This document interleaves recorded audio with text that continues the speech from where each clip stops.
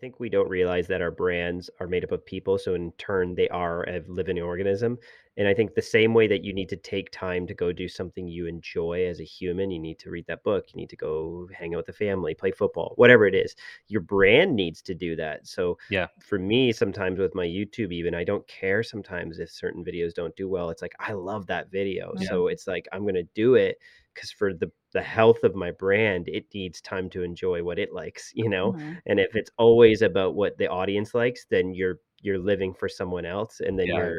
your happiness is You're just attached to pandering. yeah, oh, and Yeah. that's exhausting.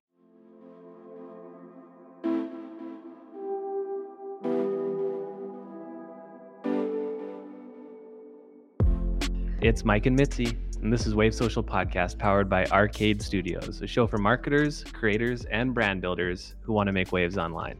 We sit down with experts and tastemakers behind today's up-and-coming brands, and today on the show we have Mark Bone and Michael Del Monte. That was fantastic. Thank you. I had to practice the sequence of those words a few times. Yeah, so here we are. We got Mark and Michael. Yes. And this is Mark's second time on the show. This is the first time we're getting someone back on the show after they've already been on the show. But we'll have more recurring guests soon. Yeah, we got more coming up because a lot of guests on Wave Social Podcast just have a lot going on, a lot to talk about, a lot of value to give. So Mark came back, he brought it back, and he brought a guest, Michael Del Monte. Yeah. So Michael Del Monte is a Canadian documentary filmmaker. He has a really interesting background. He has a degree in philosophy. Yeah. Smart man. And then Mark Bone is also a filmmaker. He's an award-winning documentary director, both based out of Ontario, Canada. Yeah, they're both pretty decorated guys. They've got Yes. quite a few accomplishments. I know Michael Del Monte, he's had documentaries acquired by the likes of Netflix, Amazon Prime, ESPN, Sundance, Vice. The list goes on. I know. It's very impressive. And then Mark, he's won a lot of awards as well. Vimeo Best of the Month and Staff Pick Premieres. He's also directed many documentaries and documentary-style commercial campaigns for global brands like Mercedes-Benz, Nike, BMW, and Nikon.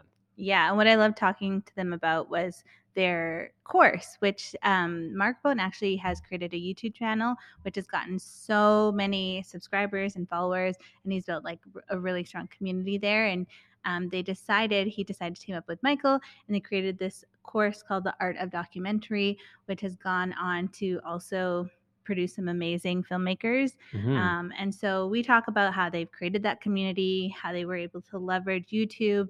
And I think that will give us a lot of great insight if you're interested in doing more on YouTube. Yeah, I think it's good for people in the film industry, but it's also good for just any creator or expert in something that wants to create a course. Yeah, and it inspired us to get on YouTube too. It did.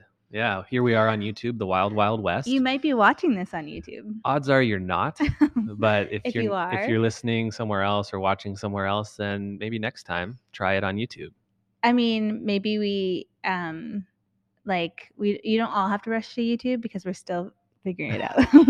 We're iterating. So yeah, you can catch episodes and clips on YouTube, and if you really want to see the evolution of a creative process, then tune in now YouTube. And just watch it over the next 6 months. Yes. We're on our come up. Showing up and glowing up. Let's talk about our merch. Okay. This is merch. For all the people watching on YouTube, you can see this product. You can also see it by going to wavesocialpodcast.com/merch if you'd like to get it. You can't see it. You can probably hear me touching it. Some kind of just ASMR. Like ASMR. Yeah, exactly. Mitzi, do you want to put it on? I guess. My head's too big for it. I'm not really a hat girl, but I mean, you should be looking at you right now. For this hat, I actually think it might not be the best shape for me, but it's a great shape for most people who wear hats. And more importantly, it's a great color. It's a great color, and there's a great tagline on it. Do you want to read it for the people? It says placeholder. Why did we do placeholder? I mean, this was more so your decision, but I think it's just a great kind of play on marketing speak and placeholder text, and even just like that good old quality assurance process that you need to have in your marketing flow to make sure that that placeholder text doesn't live on the final product. Right. We thought it would be fun to have placeholder on the final product as and hopefully designers out there or marketers are like, oh my gosh, is that meant to be there? So that's what inspired us to do it. Yeah. First hat. Probably not the last. Yeah, it is a really nice material. I'll say that. Even though I'm not really a hat girl, I do like the material of this one. It almost feels like it's weather resistant. Yeah, it does. Kind of almost like a Gore-Tex kind of vibe. Yeah. So check it out, wavesocialpodcast.com/merch if you want to get your hat. We may or may not be restocking these, so get it now while you can. And grab a candle while you're at it. Yes, our candles are great. They're flying like hot cakes. Recently, someone told me it was the best candle they ever smelled. Do you hear that? We should write that down. Get them to write it down. I know. Anyways, Influencer enjoy this partnership. episode. It's a good one. I wasn't going to say that. Bitsy literally It was really like, let's is, not say this was a good one. It because is we a say good that every one, though. time. I know. I feel like I do say that every time, but it really is a good one. Okay, well, let's move on from the intro and bring in Michael and Mark. Enjoy.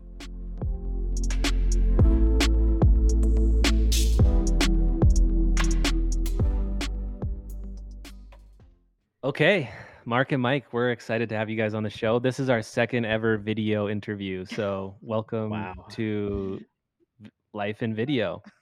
You guys are the pros, though. I'm used to it. Yeah, we're used to filmmaking, so this is cool seeing you guys doing it as well. Yeah, and you're usually behind the camera, but then you also got the YouTube channel too, so you're pros at both sides. Yeah, and I wouldn't call this filmmaking.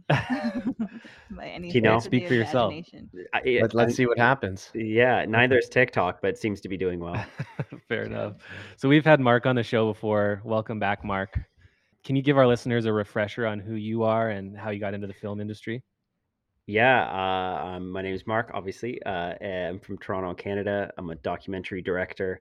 I kind of stumbled into the YouTube world a couple years ago, and that's opened up a lot of cool new avenues for filmmaking and collaborating. And I first got into filmmaking about 15 years ago, doing some humanitarian work overseas, and discovered that I kind of wanted to tell stories that seemed to be less Hollywood, perhaps, is one way to call it, but I guess in a way they do become that in their own way. But yeah, I like stories of kind of unknown people, and that's how I stumbled into documentary filmmaking.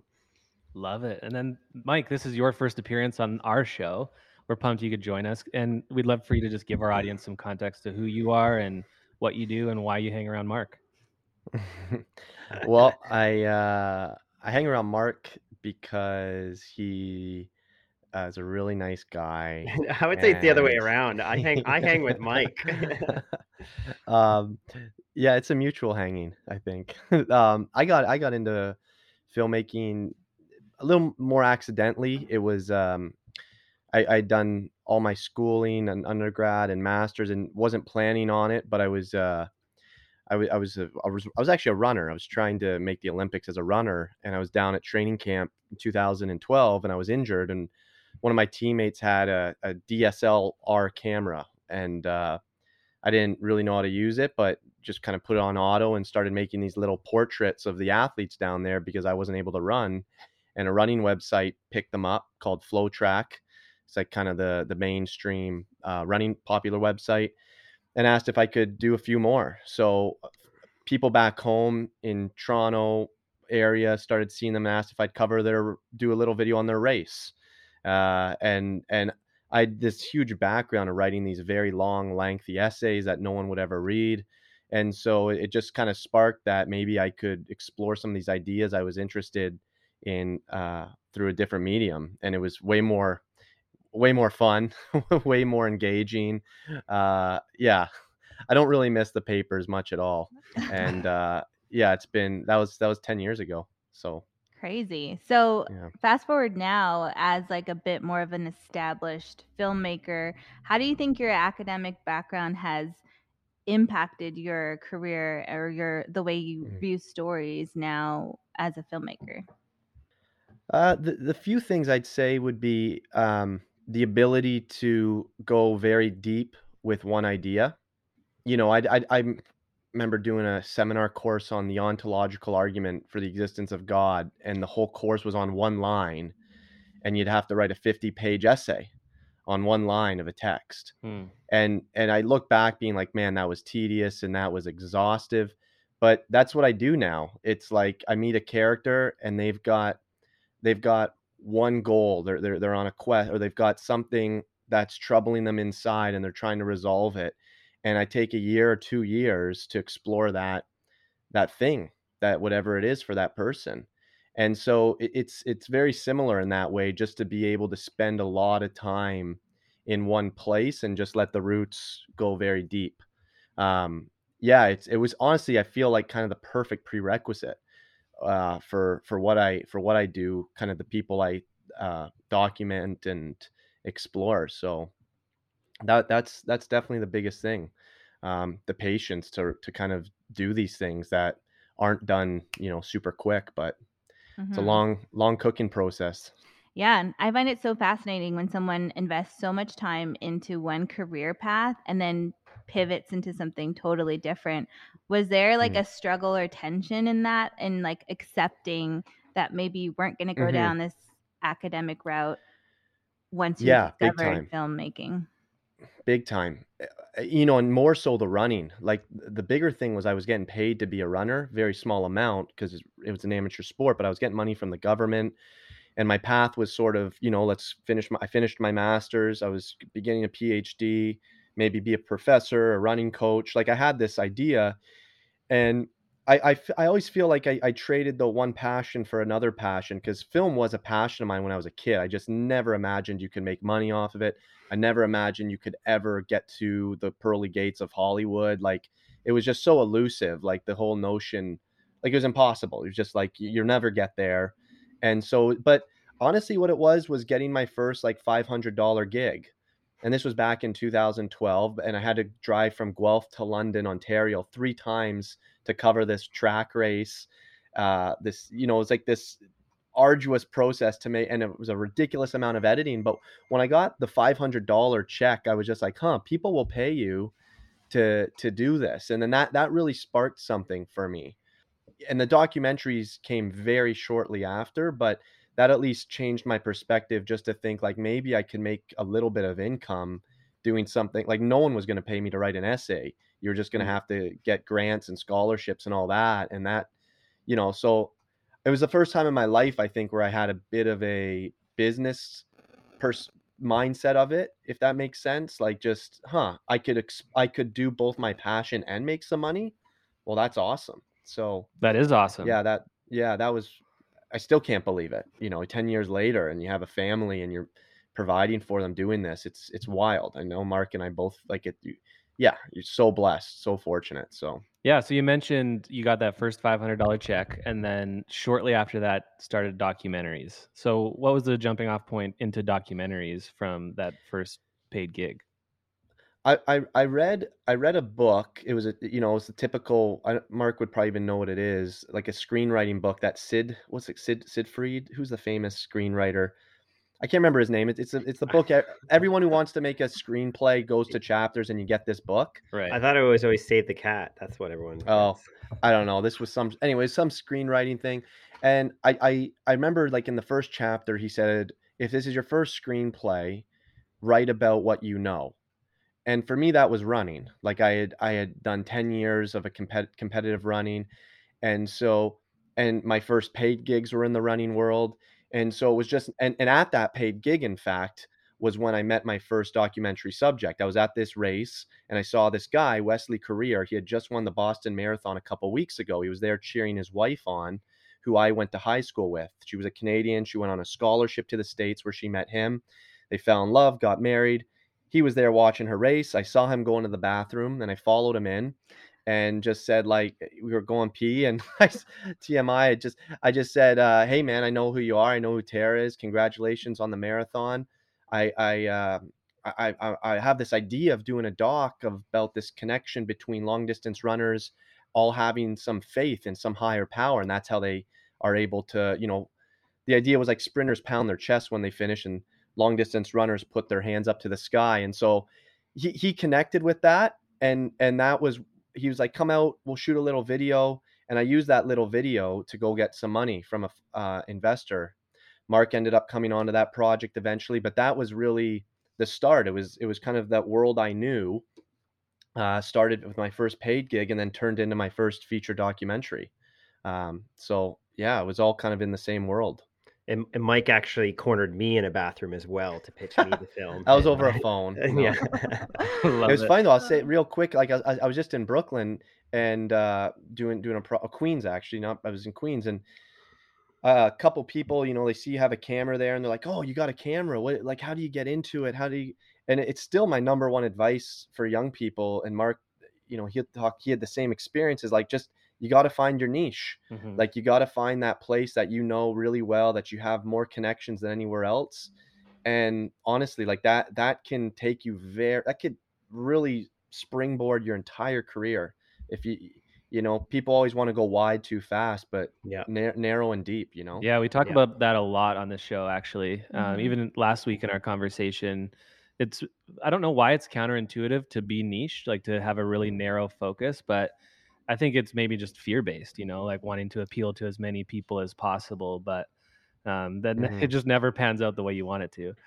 It's Yeah. I think it's that typecast thing. Like people often think like, oh, I just don't want to be the running guy, or I don't want to just do the sports guy. And it's like, I remember people telling me that, and because my first few films were all in that world, and then eventually they weren't, though, and Yeah. then you're no longer that person. Yeah. So, Yeah. you're nobody. The fact that, like, you're really, you got nothing to do. You're not doing anything yet. So Mhm. Yeah. I would tell people, don't be afraid of that. I Yeah. think niches are so important just because they actually magnetize you to the right people, because when you hire someone for a niche, you're saying you in this one specific area, this one stream, whether it's like you're the guy who can fit roofs with this one type of shingle, like Hmm. you're the best at it, or you're the documentary filmmaker who does stories about people in running, like Mike.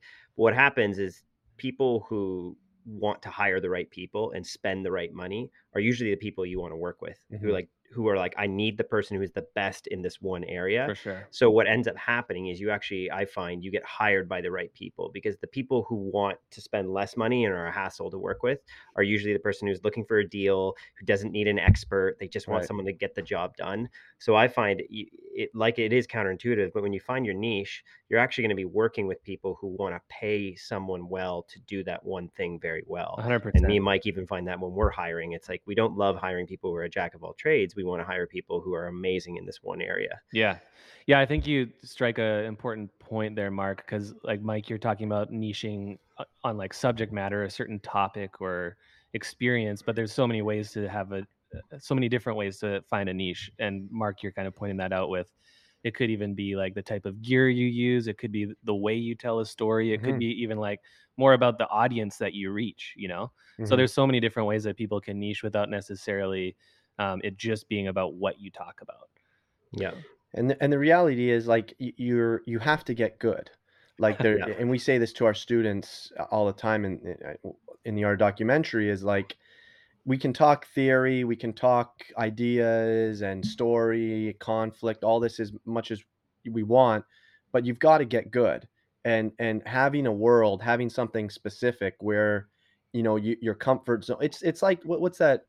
It's like the Gladwell analogy of the being the big fish in the small pond is more Right. advantageous, Mhm. because your confidence goes up, your skill set, you don't always feel diminished. You don't feel like I just think, Mark, you can speak on this, but guys who try to go through the film industry and start at the bottom of the ladder, like, it's so overwhelming. Like, we just tell our students, go get a camera, find a story, and go make it. Mhm. Hmm. 100%. Have something made. Like, you go that route, and you're always very low. Mhm. And it's hard. It's really hard to get your confidence and to get to that point where you can make something. Mhm. Mhm. Yeah, it's Yeah. true.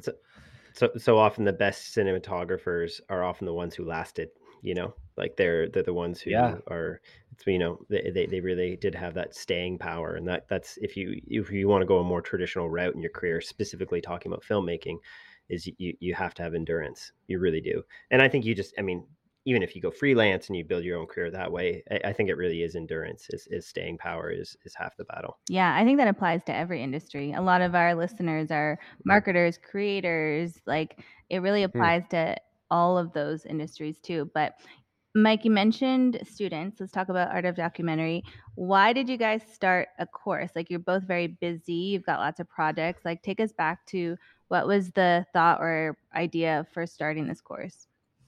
You want me to start, Mark? Yeah, well, it It kind was of, it yeah. was the same. I mean, we had like the absolute perfect combination, being that, I had so much knowledge with the online marketing world, because I've done a lot of filming for my brother's a huge online fitness coach, and I've worked with a bunch of companies that are fully online. And I understood how the whole funnel process worked. Even I know it's weird talk for a filmmaker, but I spent a lot of my career. That was all my corporate work was with online marketers, successful ones too. So I had a very good grasp of like how we would do this. Like, and it was during the pandemic.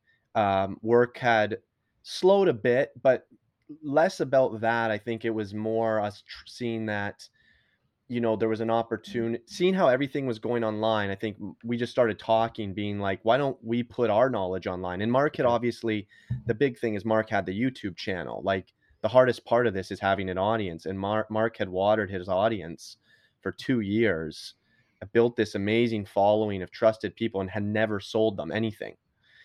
And so, you know, the tendency in the marketing world is you oversell. Mark had undersold. And so the students were just, I think, Mark, you did a poll, right? Yeah, I was gonna say it's funny. You kind of stumble into these things just for fun. One day, in the middle of the pandemic, I put a poll up on my YouTube community page, which people don't actually know exists. It's this tab, which is like just a Twitter feed for YouTubers. And I was like, hey, does anyone want me to do a course? And I put up three options: no, yes, and yes if it's free. And we had 800 responses, and over 50% of them were like yes. And so I just showed it to Mike one day and I was like, I don't know, maybe this is a thing. And then Mike's like, yeah, let's do it. And that's partially one of the reasons why I love working with Mike, is it's very black and white decisions in that way. And so we're like, okay, I think I brought that conversation up to you in like September 2019. And so I was pre-pandemic, and I was like, let's do it this November. We're like, sure. Was it November. really? Yeah, we blew right past November. And it wasn't until like March 2020, in the height of the pandemic, when everything was shut down, I brought it back up to Mike, was like, do you want to do this? And we're like, yeah, I mean, doesn't looks like the world's shut down for the foreseeable future. We are in a unique position as well, because the whole online marketing game is like we're market, like, we're filmmakers, but we have all the cameras and editing. Like we knew, like, that's the expense. I mean, that's, getting the eyeballs, getting your traffic, and creating the content. And so Mark had the eyeballs, and we could do the content at cost, just our paying our editors and our time. Mhm. And so it was really, but I'll say, like, it started honestly with the idea of just putting a one-time course out there. Like we had no vision. Maybe the vision was definitely not set in I didn't even stone. want to do Zoom calls. No, you didn't even. No, I We pushed you. do group Zoom calls once a month with others. And initially I was like, no, I just want to put the course out We there. want to put the course out there, no touch at all after Yeah, that. I was like, I don't think anyone's gonna buy it. Let's just get it Set out, it and and then like forget move it. make a on. few Yeah, dollars, help a few people. yeah. And then after that first response, it was clear that like there was a real thirst for people wanting an alternative to online film school, or Yeah. an alternative to film school, doing it in Yeah, an online a version. 100 people joined it in the first 10 minutes when we opened it up. Wow. Yeah, it And do you was think most of that was from your YouTube community, Mark? All 100%. Okay. Yeah, Nice. yeah, and it still almost all is. Now yeah. we've just started like Instagram. Well, we don't even pay for advertising. We No, still just do it's it all organically. organic. And I think that's me and Mike both have found that like documentary careers are exhausting if you're not careful with how you spool out your energy. Mhm. And unfortunately, like, we really believe in the medium of documentary, and so it's so sad to see so many people go down trying to start a documentary film and then never finish it because there is no roadmap. And it's a very like, you're on your own, like, figure it out, and the budgets are small. And so part of our heart behind art of documentary is like, we believe in our community, we believe in this, these hundreds and hundreds of filmmakers in the AOD community, and we don't want to see these stories either die in people's brain or die in the edit or die before they ever get shot. And so we were like, that was the byline to art of documentary, was the complete guide to telling documentary films, compelling Mhm. films. And we were like, let's just take the mystique, the mystery, let's just give some really hard signposts along the way for this journey in filmmaking. And it really seemed to resonate with people, and it's been incredible. And so I don't know, Mike, it's been so gratifying seeing people like have their careers and lives changed getting to start and put out their first films, and in turn, build a career as a filmmaker. Yeah, that's awesome. I looked into some of the modules that you offer, and as someone who's not technical, some of the ones that caught my eye were like how to pitch a film and how to be a good interviewer. Are those some of those like maybe aspects of filmmaker that maybe people don't get? Because the technical side, I'm sure there's so many resources for that, but those Yeah. soft skills like are maybe some of the things that people don't maybe understand the weight of those things, like how to Mhm. get funding for your film, those kind of things. Is that what you had in mind? The Yes, I think module 1, when we first came out, as Mark described, it was really trying to create a roadmap, being like a systematic form, something a little more formulaic that was from concept all the way to releasing at festivals. Hmm. Like in every step in between. It was sort of like we now look at it as that was sort of our first year university course. And now if module 2 now, what we learned from module 1 was that is enough for our students to kind of get the tools they need. We've had amazing success of students getting into significant film festivals, getting broadcast deals, like just using the information in that course. But now what we're passionate about and why we came out with module 2 is like we really want to see our students move from being videographers to filmmakers. Mhm. And a big difference with a filmmaker is there's a voice. There's these other things. There's the voice, there's a philosophy, there's perspective. There's these nuanced things that when you see a film by a filmmaker, like, oh, that's Quentin Tarantino because he does all these eclectic music and whatever. He's got all these stylistic choices he makes that make him who he is. The dialogue is long and all of this, right? And so I think we're now trying and this is all how as Mark and I are maturing and growing is like learning ourselves. That's sort of what we're trying to do is bring them along that journey and help mature them. So, as we kind of come out with new modules, it's really just trying to make them more filmmakers, like have a voice in this world because we get this all the time on our calls. They're like, oh, and Mark knows what I'm about to say, but I want to do this COVID business film or something. And I'll say this all the time. It's like, listen, there's nothing wrong with that, but just know this. We've been pitched 100 stories of people wanting to open they want to film a story about a local business trying to survive COVID. Now, it doesn't mean you can't do it, but you've got to have your unique voice. It's like a love story has been told 100 times, but you can still tell a Blue Valentine is the example I use of Derek C in France, where it's like it's it's like you've never seen a love story like that, and then I could tell one that's going to be different because it's got my voice to it. And so that's really what we're trying, I think, to help our students with now is find their voice, which is Mhm. that's a lifetime process.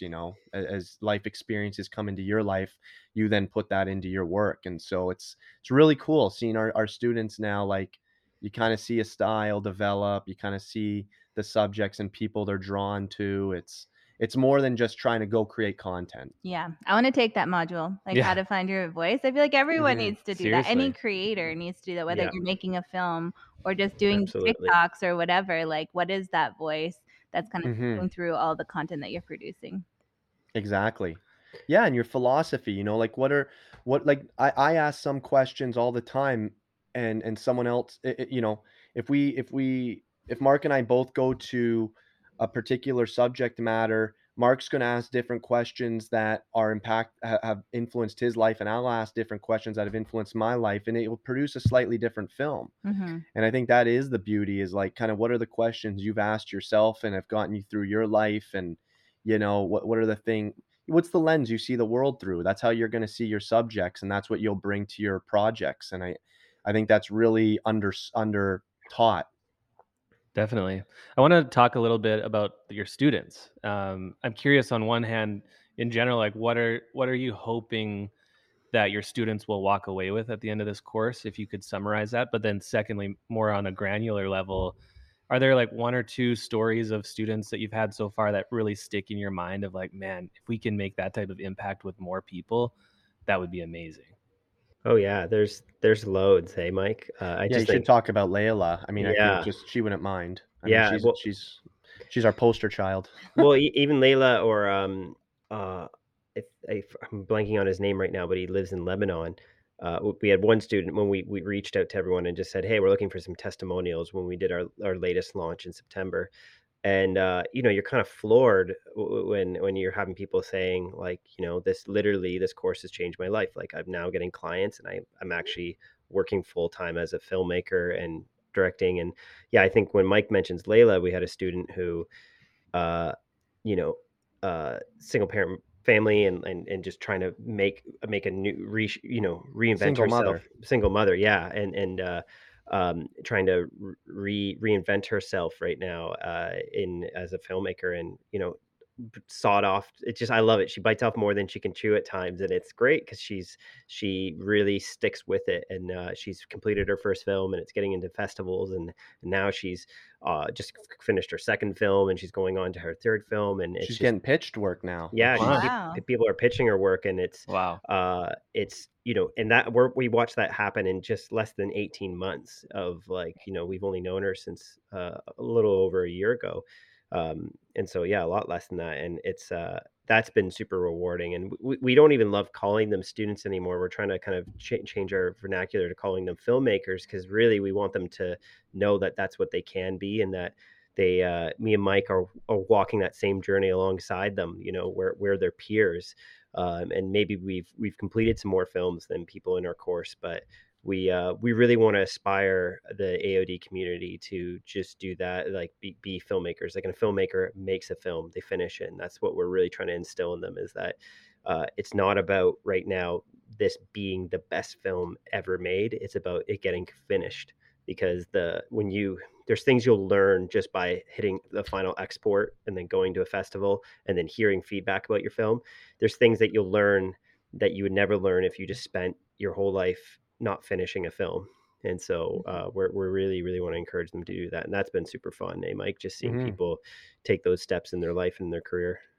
Yeah, what to me is really exciting about art of documentary, which wouldn't have been even possible a decade ago, is where the technology has come. And I'm not someone who usually, I don't like talking about technology, but it's gotten to a point where filmmaking is now like what photography is, in the sense of a photographer. I was with a war photographer yesterday in New York. This guy was captured in Syria and was telling me his story, and his whole art form, his whole craft is done on his own.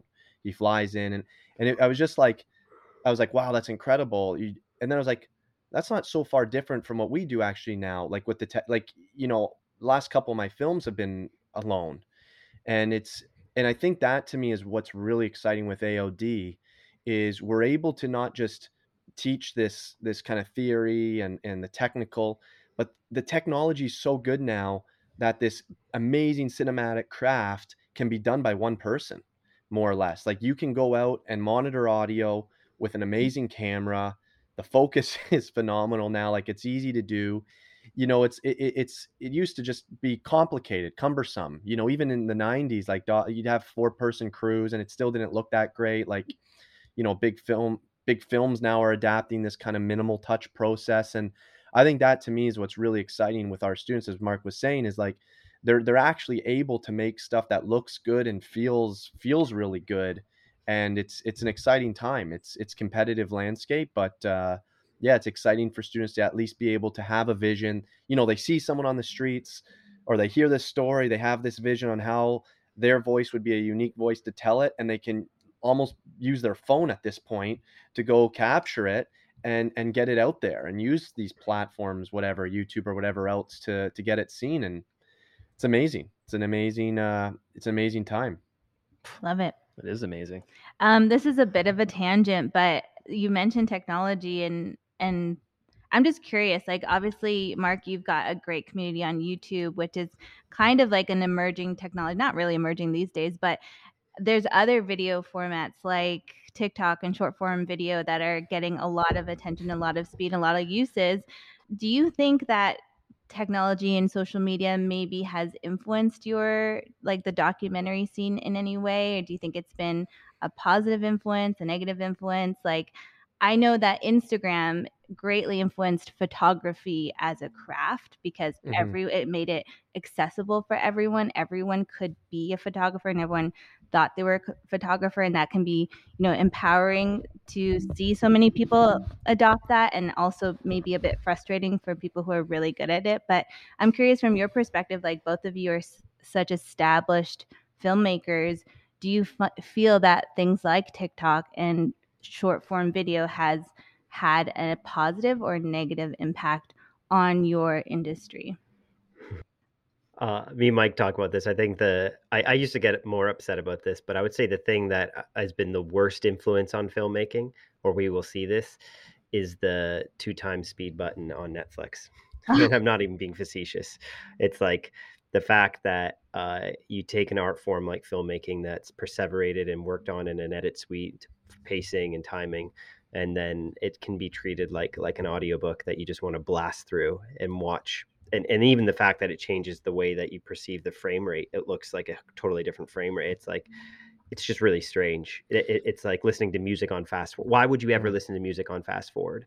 And the fact that we have that, so maybe that's a holdover, or not a holdover, just like a spillover in terms of influence from this TikTok, Vine culture, where it's like very short form. But I've learned though that uh, just because something isn't popular doesn't mean it's not of value. And so some of my films I've made, I think of Battleground.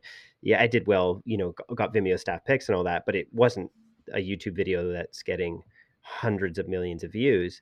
But, you're still getting emails from people saying this impacted me. And I've realized and that's where me and Mike have really tried. We're using Art of Documentary and this whole ecosystem we built to just pursue the films we're passionate about and not necessarily care how much of a commercial success they are, because if they're aligning with our passions, then we're feeling fulfilled.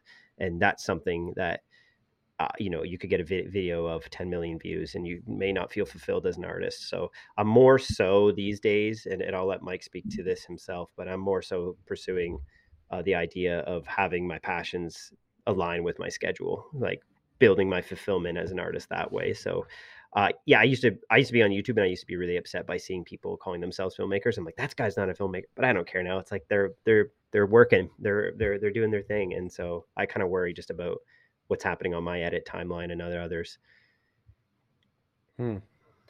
Yeah, I lot to say on so you know I think Netflix obviously has done a lot of, it's given a lot of filmmakers opportunities. I've had several films on Netflix, so I'm, thankful for that. And but I think at the same time it's a new content creator. When Mark talks about watching, it's, the art form, has become diminished, and there's a reason teenagers don't watch TV shows anymore. They watch TikTok. Like you try to get a teenager to sit down and watch 6 hours of a drama. Like, good luck. Like, it'll be very hard, right? Like, it's in that way, it's sad for me personally, growing up with just a huge love for film. I don't know if it'll last. I think an art, art is art. If art is art, it should stand the test of time, and something great should be great forever.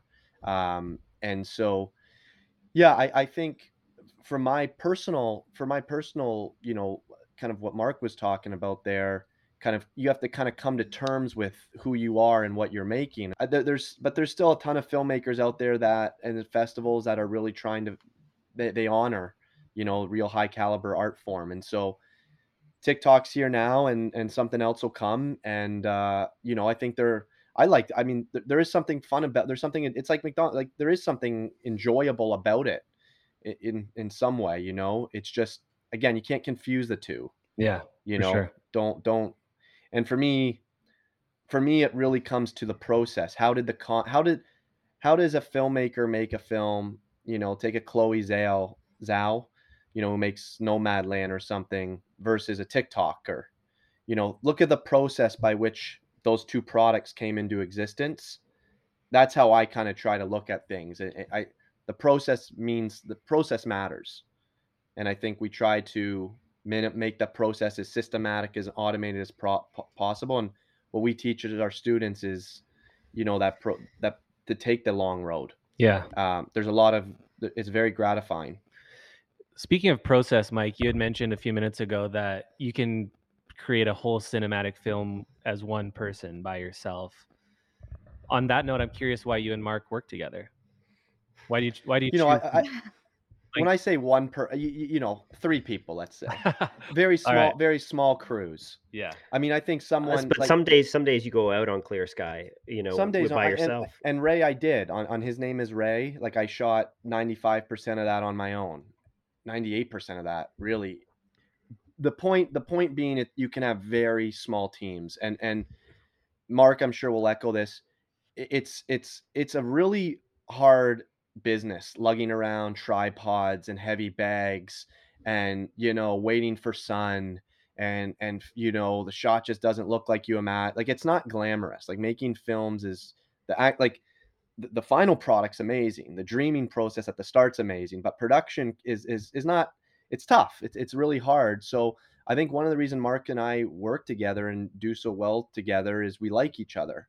And I think there's a lot to that. Like, you should work with when things are this hard, you should work with people you like, because you know similar values, similar sense of humor. They're long days, shit happens, and you're like, we're not getting anything today, but you can both you're both there and feel the same way. So we tell our students all the time, like, try, don't always, it's not always about the best, you being around the best person, but it's who be around someone who makes you better. Who's the best team, like, and that's not having the most elite person. It's somehow the average of not the best makes the best. You know what I mean? And I think Mark and I have found that we're careful with who we let into our circle of collaborators, and for that reason, because it can become toxic too, like the creative process. It's a lot of egos. It's, you feel like God for a second when you've come up with an idea, like, you think you've come up with something out of thin air, like a magician or something. And so you got to be careful. I think that's probably why Mark and I get along, is our egos, we aren't big, and if they get too big, we keep each other in check, and it's just enjoy it. Us too. Yeah. So Mark, did Yeah. you decide to work with Mike so that he could carry your tripods around, or because you actually like him? Oh, there's a funny photo. We should. Oh yeah, that one from Africa. Yeah. You keep Yeah. talking, Mark. No, I think one of the really helpful things for Mike and I that's worked so well, and I've realized, kind of reflecting on this, because some people in my world are always like, you and Mike just seem to really collaborate well, and like doesn't seem like there's much tension. And I've realized that both Mike and I, like he said, our philosophy and in some ways, even maybe not necessarily all of our theology, but even our spiritual perspectives, some way orbit each other. But also, I would say, really on just a practical level, when working in business with someone, is we both have the same philosophy on how we view what money is. And so for Mike and I, money is a tool. It's something to be used. It's something to be also saved, but it needs to be used. And so, and then also too, at the end of the day, it's like, what we're more excited about, you can see Mike's film posters behind me, like that's the reward, is creating those projects and having our families. And so what's really great is where you see a lot of business relationships or creative relationships fall apart when it comes down to the money, is me and Mike, I would say, like, both have the same philosophy around that. So there's not that tension in terms of working that way.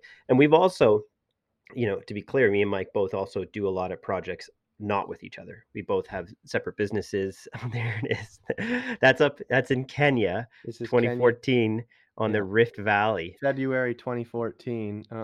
Mike's carrying the tripod. Mark's got the camera, I'm sure. There you Yeah, go. lights terrible, but The photo evidence. Nice. Yeah. The photo evidence. But yeah, so it's I find that when I'm interviewing people to work with them, or bringing people into project, is I want to know one thing. Is so much of filmmaking is kind of philosophizing. Like you're constantly pontificating and talking about these ideas, and it's like, I want to have someone I can enjoy to have a conversation with, because so many of our ideas come out of conversation.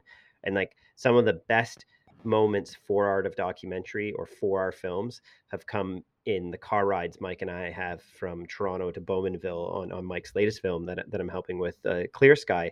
It's like, it's that conversation that it comes about. And to me, it's why I love podcasts and talking to people like yourselves. Like, conversation is one of the most beautiful. It's like a meal that you get to have in life with others, and I really cherish that. And so, yeah, I want to surround people with who are interesting, Absolutely. essentially. Absolutely. Yeah.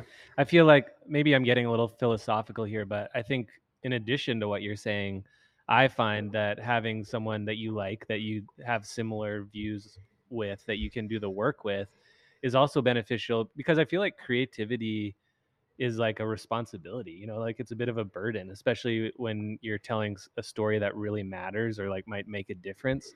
Do you guys find that there's a benefit for the two of you there as well, where you're kind of like sharing this creative responsibility or burden of the project or story that you're working on?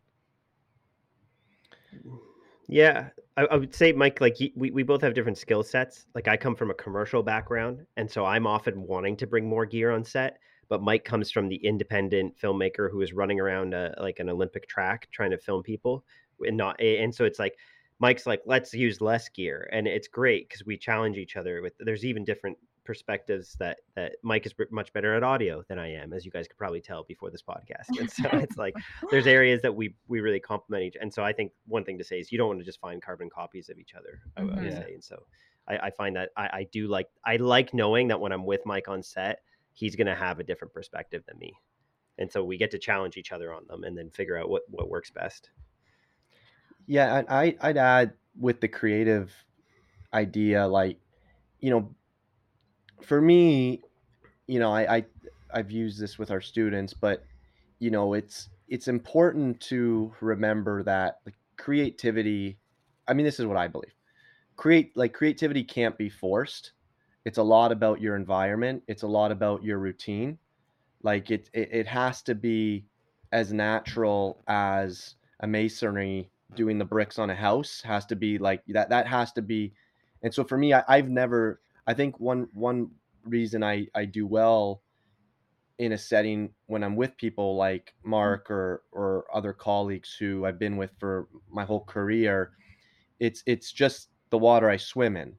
It's not trying to have to find a creative idea. I think that's when the worst ideas come because it's too forced. It's not truthful. It's trying to be original, and usually when you try to be original, you end up if it doesn't feel natural. Whereas if you just tell the truth, you're usually original. And so I feel like that's probably a big advantage of just being in an environment where with people you're comfortable is because it's just like it feels like you're home. You're able to do your best work. You're more frequently, and you're not afraid to fall down. You're not afraid to make mistakes. You're not afraid to say stupid things.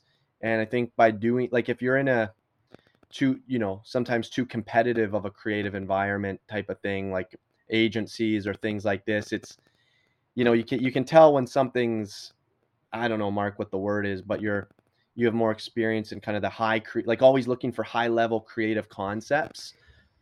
That's hard. Like that's hard for that stuff to be natural. Like it's Mm-hmm. Mm-hmm.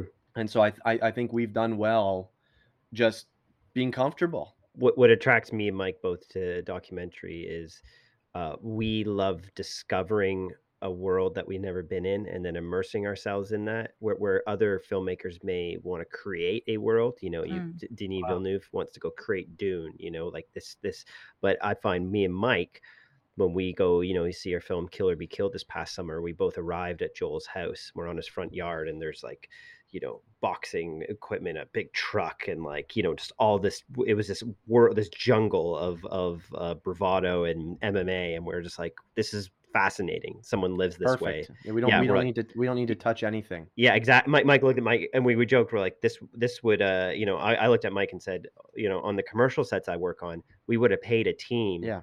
3 days, $50,000 to build this set. But To this get is, to get half the way there. yeah, but I'm like, but this is the way this guy lives. So Yeah. I don't know. That's kind of I'm really realizing these days, if I can separate my ego away from my art, then I can just embrace the process. And so for me and Mike, it's like we want to create big films, but we want to have all the gear in one bag. And it's not that that's the whole thing. But what I mean by that is we just want to walk into a world and find the perspective, and that's super fun to me. That's what we did with Riscate. When Mike, gets the chance to release His Name is Ray, you'll see it from that. I love Mike's film His Name is Ray, because we often pass these people who are panhandling on the city streets, who live a houseless life, living full time on the streets, and you're always like, wonder what that's like. But it's like Mike spent a year in that world with his camera and captured that perspective. So yeah, I find it a what am I trying to say? A privilege to be a documentary filmmaker, because we're allowed into these environments that normally you may not be allowed into, but because we're storytellers, we get this weird permission to do it, and Hmm. it's super fun. That's so interesting. On that note of like immersing yourself into a world rather than creating it, like, do you find, my guess is you do, but I want to know, like, do you find that you're going in blind sometimes when you're shooting and not really knowing what's going to happen, and then having to almost Absolutely. create the narrative afterwards, or like reverse engineer it? Well, I think you should never go into a project without understanding. Like you have full permission. We tell this to our AOD student filmmakers. Like you have full permission to go into a project not knowing the tension, as we call, like what's driving the character in the film, to explore that. But you should never venture and say, I'm going to make this film about this person, and have no idea what the magnet is that's pulling the Mm. plot of the film. Like we try to take complex things and simplify them, but then still acknowledge that they're very complex. Like, what is a good plot in a film? Well, I mean, you could go on for days about this, but simply we just say, like, your character has to have a desire. They have to want something, and and if they don't want something, then we're not going to care about them. We need to know that they are journeying to accomplish something that can be altruistic. It can be physical, like in the case of uh, Transcend. Wesley wanted to win an election. But then, what's fun is then you get to go all the layers underneath that. Why does he want to win an election? Why does this matter? And then that's when you build like a real timeless film. So, but if you look at any film, any Hollywood film, the characters want something. So that's just what we distilled down. But to answer your question, Mike, you can kind of know that general idea, but then yeah, absolutely, we will go into days where we're like, let's see what happens. But we generally have an idea of what we would hope to happen or Mhm. hope to unfold on camera. When do you know that you found the story that you just have to tell? Like, I know you said that you just kind of go into people's worlds, and I'm sure you figure out like what does the character want, but like how do you know that like this is the story that I'm going to just dive into for 2 years and immerse myself? Like Mm. what are the factors that play into deciding that that's the story? I'll let Mike answer that. I'll be honest, and I've thought a lot about this, because I know story is king, or story is queen, or story trumps all. But like as I start looking back on how I've made some choices on what projects to do, it the story's been important. But I've never really even talked about this, but it for me it does go back to those days of philosophy, my university studies, where I had to find an idea, and it had to be a good idea. If you're going to write 60 pages or 100 pages, it better be a really good idea that can support 90 minutes of viewing time. And so it's not you're for me, the gamble, I often take the gamble of the idea over the story. Meaning, if I feel there's a really interesting idea here, I will gamble and say I hope I am going to take the chance that the story will follow suit, and that the story will unfold. Because and I it's the story is so difficult if you're trying to create a really authentic documentary, because just so much can happen, so much can change in 1 year or 2 years, but the idea doesn't change. So to answer your question, it's like, if I have a strong, let's use Transformer, the documentary about it's the world's strongest man becoming a woman. Mike And directed this, but yeah. yeah, sorry, because you had the poster behind you. But so the idea in that film that was so intriguing to me was that the strongest man in the world, who had spent his whole life building these slabs of armor, 250 pounds of muscle, 5% body fat, integers dominated his life. I can bench 700 pounds and all of this, was going to lose those integers to become a woman. That idea was so compelling for me, because I knew there's no way he's going to be able to do that. Like, you can't give up those. That's like someone on Wall Street working their whole life to become a billionaire and then walk away. Doesn't happen, because that's your identity. And so that idea, what was the story going to be? I didn't know. I didn't know that the ex-wife wasn't going to want to be on camera. I didn't know that the brothers weren't going to want to be on camera. Had I known all that stuff, and that made, if I let that make my decision, I may have not even pursued it, because there were a lot of things we weren't able to get from a story perspective. But the idea was really friggin' compelling, and it ended up working. I don't know if that always happens, but that's just been my experience so far looking back. Same with Transcend. It was the idea that all long distance runners have faith in some higher power. And that idea ended up it developed this incredible story. And so Clear Sky, I don't know. So I'm not giving you a clear answer there. It's more just a thought that I've been having lately about, like, kind of what is more important, the story or the idea that the soil that the story is going to be built upon, because again, we just don't have any control.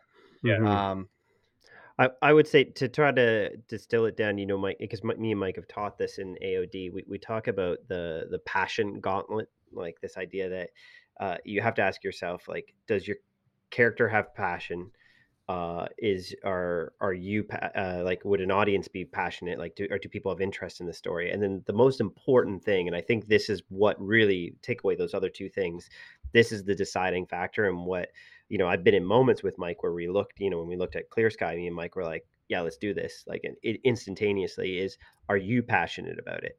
So I've been approached about really cool like, YouTube has provided me this incredible platform now where people are constantly pitching me documentaries, and some of them are just incredible stories, people driving around the world on a unicycle or whatever it is. But it's like, I'm not passionate about that, and so I refuse to take on that project, because if it doesn't get me excited in that moment, it's not going to get me excited when I'm 3 years into an edit, And so I think ultimately, like, what, like Mike was talking about, when you're just like, wow, this is so compelling, is like, does this, and I don't know how to describe it. It's like an artist saying, like, "Oh, that's a good song," like when there's people making music. But for us, there's this moment, and I couldn't express it until you feel it yourself, where you're like, "Oh, I need to do this idea." Like, the idea's got to grip you. Like, whatever's happening in that moment in that character's life needs to keep me up at night, to be like, I got to see where this is going to go.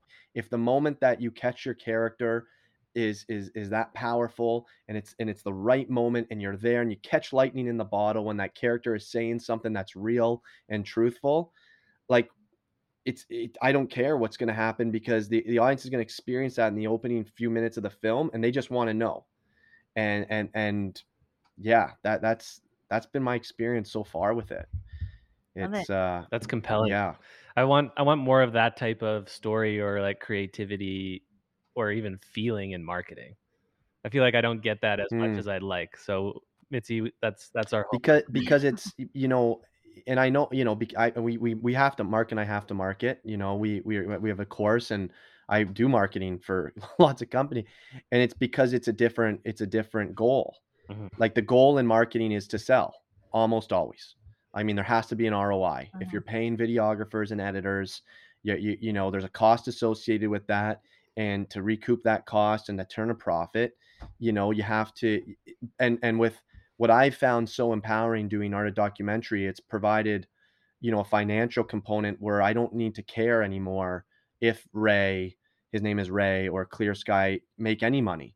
And so it's in that way, I think you can take that risk, and where it's really hard to do that in a marketing context. But maybe some of the big commercials, you think back on, like, the Macintosh, that famous Macintosh commercial, right, where, like, the Brave New World scene, I don't know if you remember, where he's like, throws a sledgehammer. yeah, like they're that's bravery, you know. And you know, got companies like Nike and why, like some of the big agencies do try to do that, obviously. But from yeah, you're right though, Mike. Like I do wish, I do wish that entrepreneurs, small businesses would take those chances. And Blue you Star know, did. yeah, Greg did. Like in the very some of my companies that I've worked with have taken that, and I think the problem is I feel is like it's not formulaic. Like you can't do it every time. No. Like, you know, it's like trying to catch lightning, trying to get, and that's why I that's why you take a year off of doing a doc, because you don't, that idea doesn't just come. And I think in a marketing business world, it's like you need content tomorrow. You got your content calendar. Yeah. It's like I gotta, you know, and so you're finding the best system that you can get, you know, close to that. But yeah, it's different. Yeah. They're just And so maybe, but I mean, maybe you're right though. Maybe like you could do one a year or something. Maybe the goal is to do a couple a year that have that magic, and you really, you know, let go of all your metrics and all your algorithms, and just do what you really feel you've got to do for your company or your you know, your product. yeah, for sure. I think it takes some level of bravery for a brand as well, you know, like to suddenly for a moment not be trying to sell something, but more like focus on a person or a community, or like Hmm. tell some kind of story that doesn't have that hard CTA at the end, but Yes. it still Yeah. connects to the audience you're trying to connect with. But Totally. that stuff gets me excited. So we'll I figure out a way to I do it. I I think you need to I think we don't realize that our brands are made up of people, so in turn, they are a living organism, and I think the same way that you need to take time to go do something you enjoy as a human, you need to read that book, you need to go hang out with the family, play football, whatever it is, your brand needs to do that. So, Yeah. for me, sometimes with my YouTube even, I don't care sometimes if certain videos don't do well, it's like, I love that video, Yeah. so it's like, I'm gonna do it because for the health of my brand, it needs time to enjoy what it likes, you know? Mhm. And if it's always about what the audience likes, then you're living for someone else, and then Yeah. your happiness is You're just attached to pandering. yeah, oh, and that's exhausting. Mhm. And I was gonna to return way back to what Mitzi asked about TikTok and all that. I do think, unfortunately, the two things that these types of platforms do is one is they take young artists who might have had a different path in another era. I mean, one thing it does, it gives them opportunity to create. I don't want to disparage that, but what it really does do is it tells them that they have to go down this one path to be successful. It defines success as like getting a million views in an hour or whatever. But then also, Yeah. what I find the most underwhelming thing, and I'm like, why it so repulses me as a platform is there's like 6 songs that you use, and you have to do this. You have to throw your shirt on the ground and then appear in a new like everyone does, and maybe that's fun. You're like, hey, we all know the same. I just don't know as a creative. I'm like, why would I want to go make the exact same film that Mike has made? And then Mhm. like I am okay with being like, I'll make a film where I'm like, we're doing everything center frame. We're inspired by Wes Anderson, but then to do just to go do The same Moonrise thing. Kingdom, it's like I just don't. It to me, it's a really Yeah. confusing platform that way where I'm like I can't believe there's this many content creators wanting to replicate exactly what someone else did. Right. And Hmm. that's scary to me if that's what we're saying success is. That's Mhm. strange. But I guess we all try to right now. I was reading an article, all the algorithm, we're all decorating our homes the exact same way. We're putting I have I a money know. tree too, Mike. We It's like talked about that. we We've talked about that before. And it's like we're all yeah. kind of like our tastes and our creativity and what we want to put out in the world with even the kind of content we all desire to make is influenced by these algorithms that are telling us what's cool. Wow. One thing that I do think what you were saying about like people replicating the same kind of video over and over again, one thing I do appreciate about TikTok is that it even if you're jumping on a trend, you have to like kind of stop and think like what's my unique take on this or what's my unique POV on this certain song or Mm. whatever, like this trend. And I do appreciate that side of it because I have seen like the trends do get like kind of repetitive and old, but then someone does it in a way that makes you laugh and it's like, oh, I would have never thought of doing it that way. Or like that's funny that they pulled that kind of component of their life Yeah. into this trend. So It definitely is iteration over originality, though. Like, totally. yeah. We only have a couple minutes left, and I selfishly want to talk about YouTube because, like I said, I'm a marketer. But I just want to know a little bit about time and effort. Like, how long does it really take to build that solid subscriber base? Mark, I know you've been doing it for a couple of years now. And was there any single video or strategy that helped you guys grow the most in that platform? Yeah, so there's what's fascinating is the chunk of time my channel did its worst in terms of overall volume and metrics, if you were to just go by the YouTube stats button, uh, that time, in a way, it made me and Mike our biggest profit with Art of Documentary. And so, what I don't, I guess we're in this world until our AOD dies. Like God forbid, we want to create it into more than just a course. We want to create a community and make it a production company and all sorts of things. And we have a really cool summit coming up with some of Hollywood's bests, which we'll be talking about on December 4th. Okay. Ooh. But where I would say, just to say that I've really hit the documentary niche hard, and so in turn, it's like I look at it like if I make a video and it gets 20,000 views, and it's about, but I also every once in a while I do a video about frame rates just for fun because that gets me like a million views. Well, not really, like 500,000 views and gets me like 10,000 new subscribers. If I talk about frame rates, for some reason, the algorithm likes when Mark Bone talks about frame rates, and you just stumble into these things. Mhm. But I'm more passionate of talking about documentary. But what I'm saying is that video with 200,000 views about frame rates, I don't know how much that actually helps my business. It helps it when a brand comes and says, "Oh, you get that many views, we'll pay you more money to advertise for us." Hmm. But what I'm more excited about is when I get like 2,000 likes on a 20,000 view video about documentary, because I know there's 2,000 people there that are probably going to want to join Art of Documentary, Mm. or passionate about really specific, obscure documentary lessons. I worry about my niche. It's good to grow an audience because there's a practicality. You can get paid 10 grand instead of 3 grand to mention story blocks or whatever if you hit certain metrics. But yeah, YouTube takes time. There's no such thing as passive income. Like people see like you have to put time into it, and that's time. And again, you either have to be entertaining or educational on YouTube. But when you can do the two things at the same time, then that can really help grow a brand.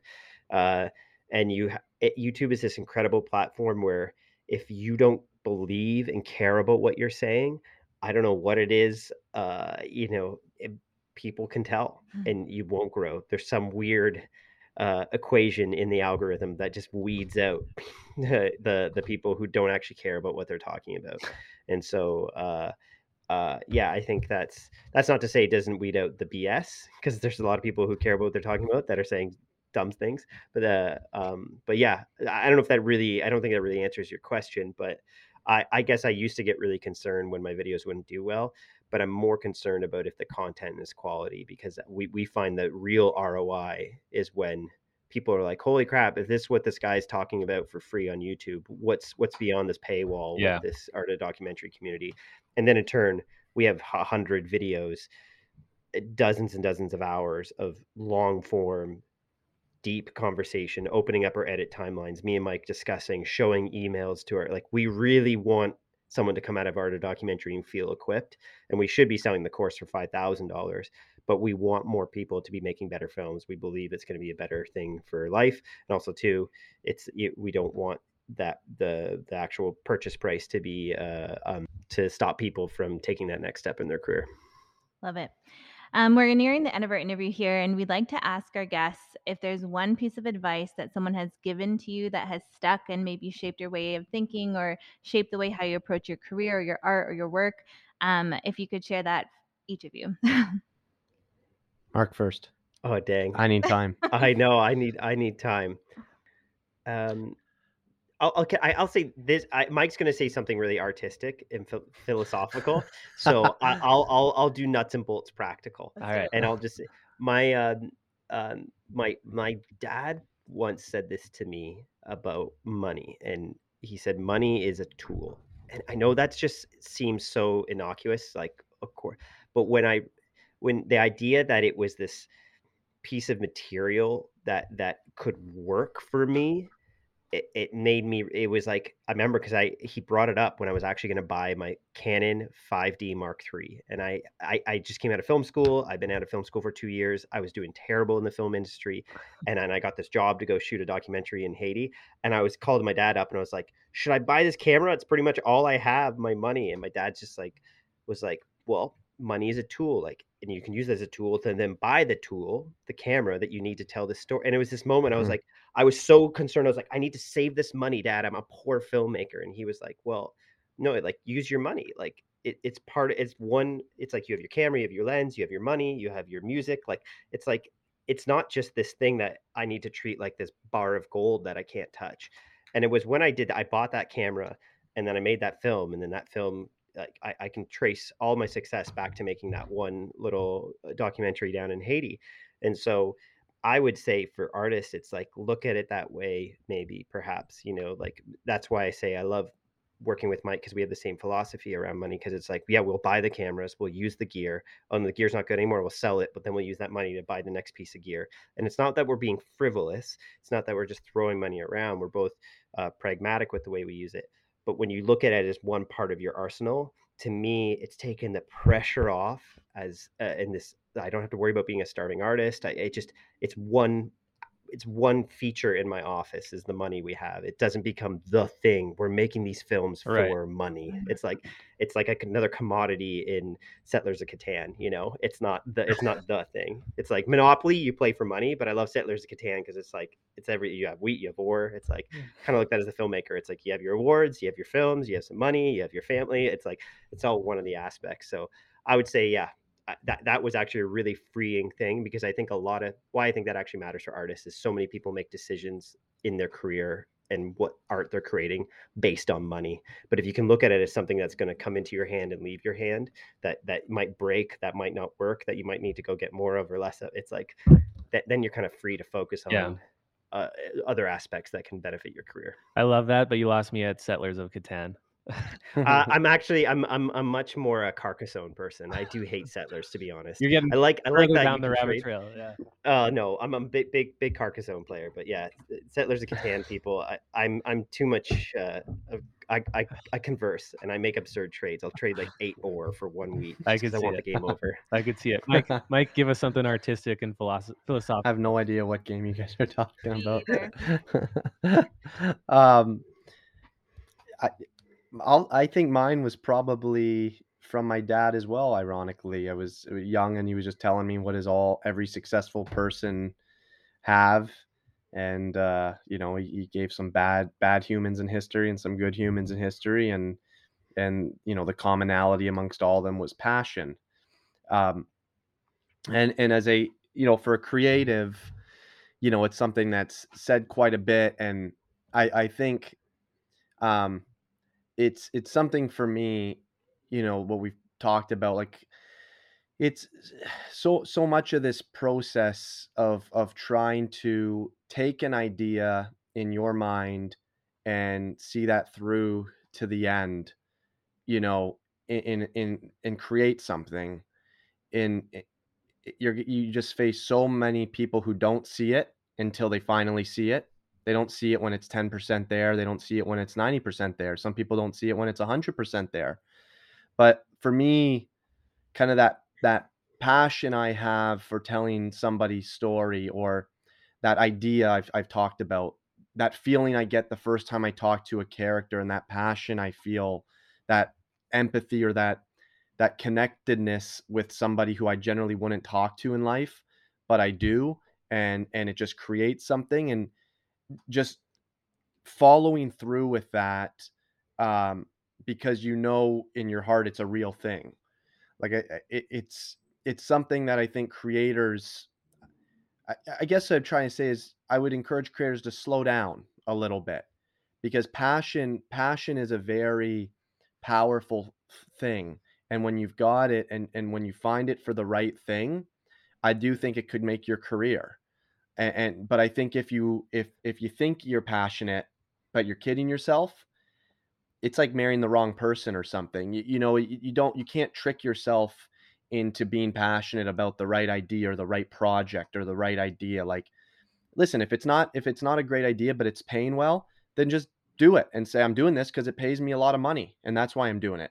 It's not a great idea. I don't like doing it, but as Mark said, it's a tool. I need this money. So, for me, that notion of just kind of, I know it's a big word, but that passion of what you're trying to do with your career, where you want to go, and just trying to be true to that. And, yeah,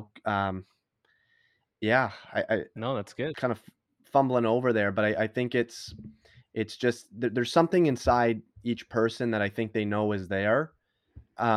And life can become, there's a lot of voices, it can become complicated, and that voice and vision, that thing, that, desire you have can just become too cloudy.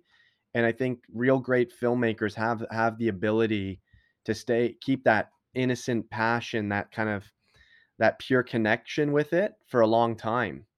And that's a very enviable thing when you see somebody late in their career just still smiling and loving doing the thing they do because they've just been true kind of the whole time. And yeah, that's my goal is, don't get overcomplicated. Just follow those projects that I know I really want to do. Come on, man. great. Love it. 1-2 punch to finish this off. First, who is making waves right now and why? And then where can listeners connect with you? I mean, my guy, Yeah. my mentor, Derek Cianfrance, who I just was working with yesterday, but he's a guy who I've just looked up to my whole life, and he just signed. He just announced last week that he's going to be doing his first studio film. He's been like an indie guy, done an HBO series, but now he's doing a big studio film with Ryan Gosling.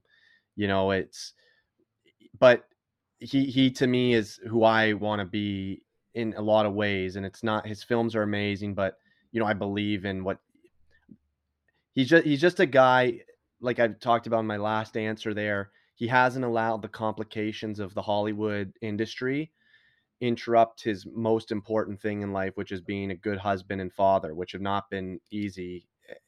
But like he's just a guy that to me I look at as someone who's at the top and hasn't had to give everything up to get there. Cool. And in fact would give up getting to the top in order to keep those things. So he's a guy that I just always am looking at what he's doing, the interviews he's doing. I just think he's solid in a world of a lot of fluff. He's a solid guy. Nice, Mark. I would say so. This maybe seems not cliche, but the filmmaker choosing the Academy Award winner. But I really am inspired by what films Chloe Zhao is putting out right now. I think they're bending or blurring the line between documentary and narrative. And yeah, it's something, these are films that you watch at. I'm like, this resonates with me. This is something I would want to create myself. So I'm really inspired by how she's able to, we talk about like kind of going into a world and showing that, and she does that, but then does it with a bit of narrative, with a couple scripted actors. And I think that's just such an exciting new frontier for filmmaking. And then well, you can, if you really want to connect with me and Mike, you can do it once a month on theartofdocumentary.com. We do a Zoom call. It's the doors aren't open. The doors aren't open, but you can sign up. We reopen them in March, but you can actually, they will be able to interact with us at our summit on December 4th. We have some really exciting people part of that. People like Sam Davis, who's won an Academy Award for a documentary. We're having a variety of people on our panel that day. It's the AOD Summit. Our students get in for free for that, but we're making it available for purchase for people on the outside. So you can go find more information for that on Instagram, The Art of Documentary. AOD, that's us. And so, yeah, that's one way to connect. Or you can jump on my YouTube channel as well, just Mark Bone. Okay. Yeah, Art of Documentary is the best. I don't. Yeah, if you want, yeah. Love it. Art of Documentary. Well, check Mike, it out. And yeah, Mike, what's your phone number, Mike? We'll say that in the podcast right now too. Awesome. Well, guys, this was super fun. Thanks for joining us. Tons of great information, and honestly, very different than our typical interview. So I think it was cool for us to just get a deep dive into the artistic side of filmmaking and telling those meaningful stories, and just in general what you guys bring to the world. So thank you. Such a good conversation. Thanks so much. Amazing. Thank you for having us, guys.